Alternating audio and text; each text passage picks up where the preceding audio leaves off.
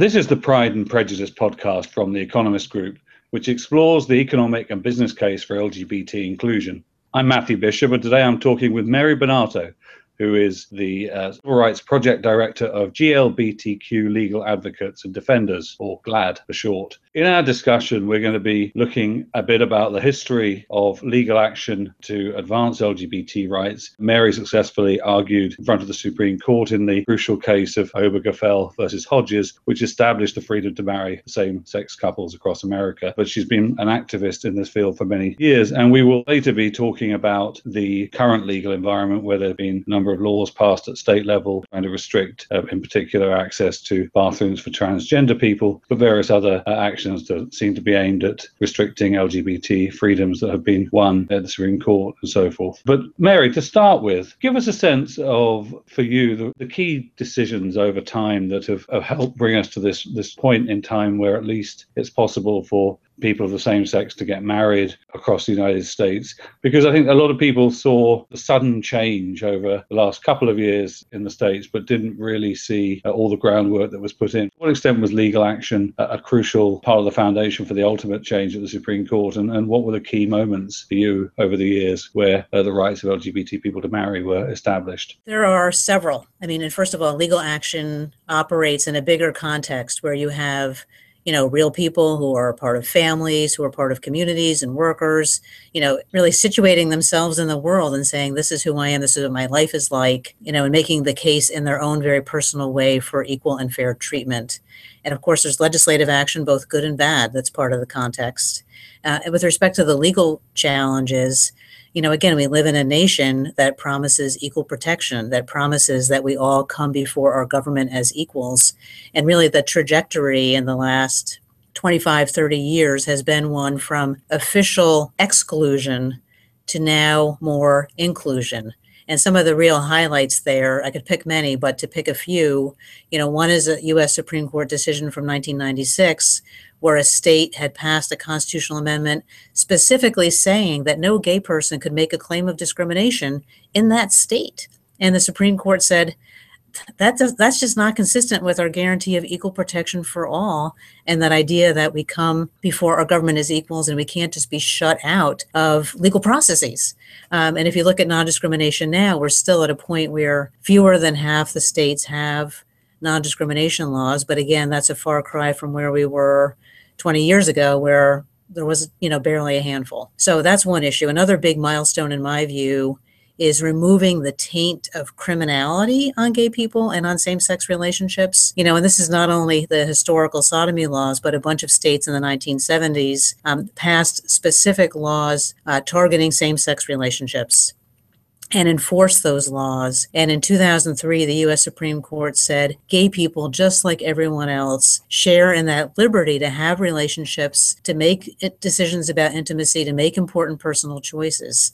In other words, you can't just exclude gay people and pretend we don't have liberties like all other Americans do. And that was, I think, a real shift. And then, of course, there's the marriage work. And it was in 2003 that the first state, which is Massachusetts, allowed same-sex couples to marry, again, as a result of a court decision that it's a liberty, that it's an equality issue. And, for a while, it looked like it was going to be some time before states came around. But of course, really, in fewer than 15 years, we were in front of the Supreme Court on this, because in the end, you're talking about a government institution, marriage licensing. You're talking about people who want to stand up and make a commitment and accept that responsibility.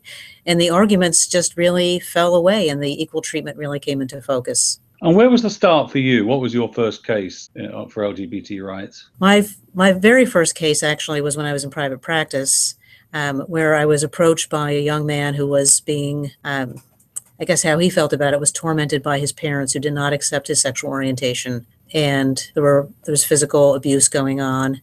And he found his way to me, and I jumped in to represent him pro bono to emancipate him from his parents, so that he could be safe and he could live the life he had. And frankly, that whole court hearing was the beginning of a reconciliation process as well, where I think it was important for the parents to see the sea change in the law and to see that, even though, again, this was in the late 1980s, which is a very different era, that he had rights too, that he shouldn't just be not only berated, but damaged, physically damaged because of who he is. and that the parents were wrong to do so. And then when I came to GLAAD, where I work now, it's hard to think about which was my exact first case because there were a number of things on my plate when I arrived.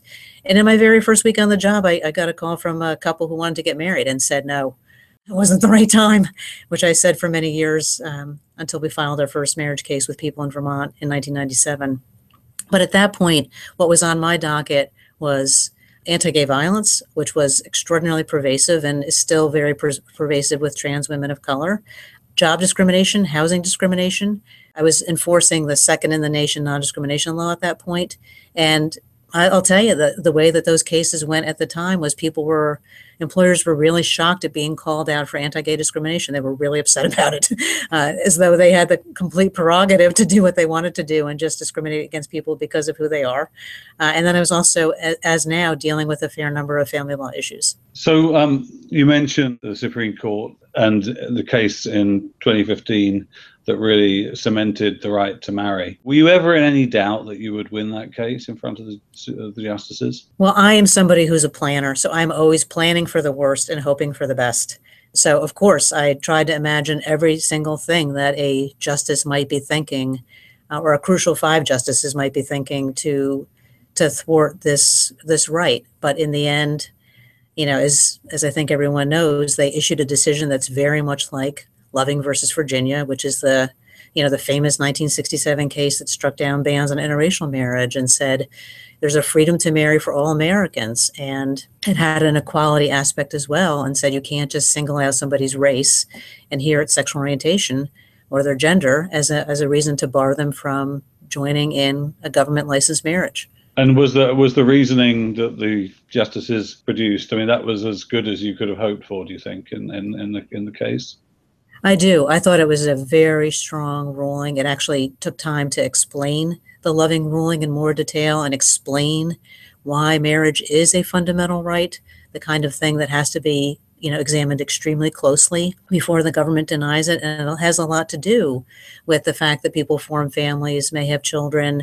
They want to make a commitment. It's part of expressing their own liberty and their autonomy and who they are by who they marry. So I thought that was very strong. And then there was a very important equality component of that decision and recognizing how stigmatizing it is to gay people to say that we alone are somehow damaged or deficient and therefore can't join in this institution that's really open to all who are of the proper age and not already married. What do you make of the situation now where we're seeing across the country a number of states passing legislation, North Carolina not being vetoed, does impose restrictions on some of the freedoms of LGBT people? There's no doubt we're at a crucial time. And from my experience over the years, every time you win a big case, there's always a period of pushback. And I remember seeing a magazine article a number of years ago saying, what's the problem with gay marriage? Hint, it's the gay part. And I guess just because we won a Supreme Court case doesn't mean that those people who think that you're deficient or because you're gay or that they disapprove or whatever it might be, they have not changed. Some of those people have not changed their minds. And so they are working very hard now to sort of think about some of the most vulnerable people in our community, which includes the transgender community, and to sort of generate fears about this part of the community that's not as well understood as gay people are at this point. And interestingly, they're using this, of course, to harm transgender people because everyone needs to use public facilities, and transgender people, our students, our coworkers, are in faith organizations. They are parents, they're sons and daughters, but they are a small minority. And so people are latching onto this to try to generate fears. And interestingly to me, it's the same sort of stereotypes that plagued us about gay people for years. They're gonna jump on you in the bathroom. They're gonna molest you. They're gonna recruit you. So it's really the same stereotypes, but now being wielded against a different part of our community. And it's not only hurting transgender people, it's really intended to hurt gay people too, because another part of the North Carolina law is to say that all of the communities in North Carolina that have passed non-discrimination ordinances at the local level, those are invalid. And now when it comes to non-discrimination, it's something the state legislature has to decide. And I think with the expectation that the state legislature is decades away from trying to pass a non-discrimination law. So this is really hurting hurting everyone. Having said all of that, I have to say that this is the good part of it, is that we're having a teach-in about who transgender people are. Everyone's been going to bathroom with transgender people for years. Really, the question is, do transgender people get to use facilities and participate in public life as who they are? And when you're in this country, the answer to that has got to be yes. Again, because we're not supposed to have government discrimination that singles you out for different treatment because of who you are. That's just foundational to equal protection of the laws. So there's quite a big silver lining to the cases, in that sense, that people are discovering the transgender people in their community that they know for years, maybe didn't realize who they were, and they're realizing how much bigger a community than had been thought. Yes, and I'm not so sure it's a big community, but at least you've had some people who've been very brave, who I guess, people thought this person is a man because the person is a man, but didn't realize that the person perhaps had, is a transgender man and had sort of gone through this process of really wrestling through who they were, and that it didn't match up with their anatomical sex, that their gender identity and their sense of who they are is really something else. And that's pretty powerful. That's pretty powerful to realize that somebody's been through that and you know them and you love them. So how does it play out? How do you think this plays out from here? I mean, we've had the Department of Justice moving against North Carolina and a counter suit brought by North Carolina, and a number of other states continuing to proceed with legislation around this bathroom issue. How does this get resolved? Sure. Well, the battle is certainly joined legally, as you are noting, with not only suits, but also countersuits by some governors who are unhappy about the Department of Justice position, and some others who are unhappy about it. So I do think it's going to proceed not only in the federal courts of North Carolina. Will go up on appeal. There'll be requests for the Supreme Court to take the case. I'm not really sure they will, because often the Supreme Court likes federal courts of appeal to sort of address issues before it takes the case in a number of courts, so that there's really good thinking out there. And the real central legal question is this sex discrimination? And I think it is sex discrimination when you say you're the wrong kind of man or the wrong kind of woman, because that is really predicated on stereotypes about what it means to be a proper man or a woman. But setting all that aside, important as the legal battle is, and it is that so many people are engaged in this. There's people in North Carolina, the university officials, school officials who are saying, we are not going to turn into bathroom police. We need to meet students where they are. And if they are transgender, it's important to them to be able to use the facilities and be who they are and be safe. I mean, people go into a bathroom and they do their business and they leave. We have to have a little bit of common sense about this rather than gin up all this fear. So there have been a lot of sane heads, also speaking in North Carolina, and there's been some really intense protest about, what are we doing to a class of citizens in this country? And so, again, these moments are painful, but hopefully in the end, it will also be productive in moving us all further along in understanding the common humanity of another part of our citizenry. And to what extent have courts in the United States actually sort of settled some of the issues around transgender and, what exactly the legal issues are around gender? Well, courts have a very powerful role, because if the appellate courts, or at some point the Supreme Court says, yes, it is sex. Well, the Supreme Court says, yes, it is sex discrimination to discriminate against someone because of their gender identity or because of their sexual orientation or both, then that is the law. And of course, Congress could try to change it, or there could be an amendment about it, although I would doubt that, a constitutional amendment about it. But that would be the law. And frankly, we have these tussles from time to time about whether something is included in sex discrimination. There was a time not that far ago when the Supreme Court had to rule in 1998 that when men harass men viciously, sexually on the job, that's included within sex harassment. And that's illegal. And that has to be stopped. It's something that's, it's not just horseplay. So I think we're at another of those moments of trying to understand what we mean when we say discrimination because of sex. And have there been any significant rulings that have addressed transgender in particular? Absolutely, both in the workplace context as well as in the school context. So it's in the Fourth Federal Circuit, which includes, by the way, North Carolina, but a case coming out of Virginia involving a 16-year-old boy who is transgender and about him using the bathroom. And the Fourth Circuit flipped a lower court judge and said, absolutely, the student has the right to use a restroom in accord with his gender identity. And if other students are uncomfortable about that, they can use a different facility. And likewise, in the employment context, there have been a number of circuits that have said, yes, discriminating against people because of their gender identity, their transgender status is sex discrimination. So there's actually a body of precedent really building in this area. But the Supreme Court hasn't yet taken on any issue related to transgender people. No, it has not yet. And again, it likes to let things percolate for a bit before it does. You mentioned, the broader movement in North Carolina to try and reverse this new law, and obviously business played quite a big role, Salesforce and others, in coming out against earlier attempts at legislation in Indiana. I mean, to what extent is that kind of movement activism, sort of helping to sort of change the thinking of the people in court, the judges and so forth? And to what extent do they take account of that kind of public display of feeling and opinion? It's hard to know how any particular judge processes that information about the business community, but it is extremely significant in the conversation. And judges are people too, and they do see what is going on in the world. And so in that vein, when business is saying, look, our employees include gay and transgender people, we want to serve gay and transgender people, we don't want to put up, signs saying X and Y are not allowed here. That's just not a part of our, national heritage we want to return to in any way. That's a very powerful message. There are school administrators who have weighed in, at least in the Virginia case, and I expect will weigh in North Carolina as well, to say we've got to meet students where they are. That's part of what it means to be a teacher, and make sure you serve every student so that he or she can learn.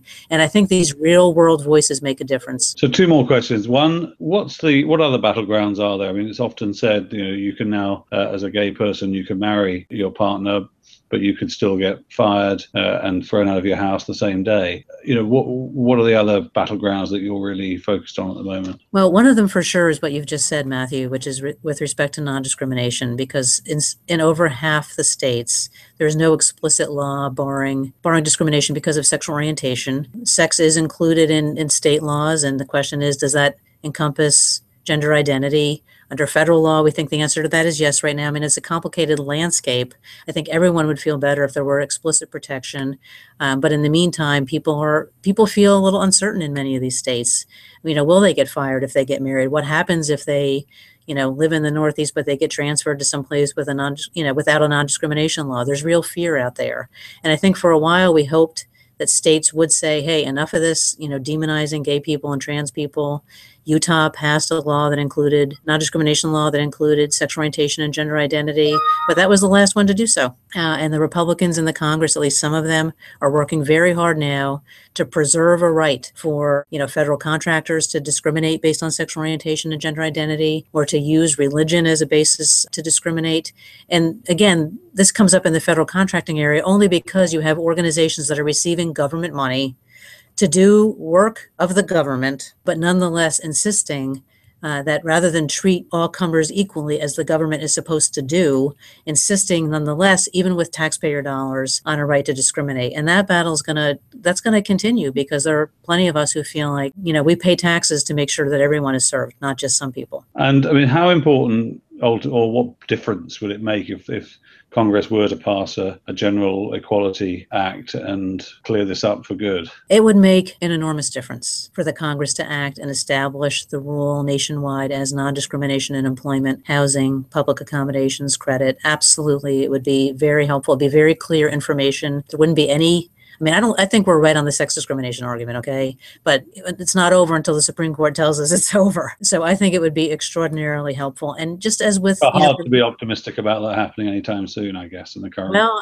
I keep hope alive. And even when that 1964 Civil Rights Act passed, one of the first cases was a barbecue in South Carolina called Piggy Park that said, well, it's against my religion to serve Black people. Well, and the court said, too bad. And I think the lessons of history really matter here as well, that in the end, what keeps our nation together is that we can be different, but still be equal. And unfortunately, that is still contested when it comes to gay people and transgender people. Well, on that note, I think we must end and hope that the situation changes and that you continue to have success in your battles in the courtroom to increase LGBT equality. This has been the Pride and Prejudice podcast from the Economist Group, which explores the economic and business case for LGBT inclusion. I'm Matthew Bishop, and I've been talking with Mary Bonauto of GLAAD. Thank you, Mary. Thank you so much, Matthew.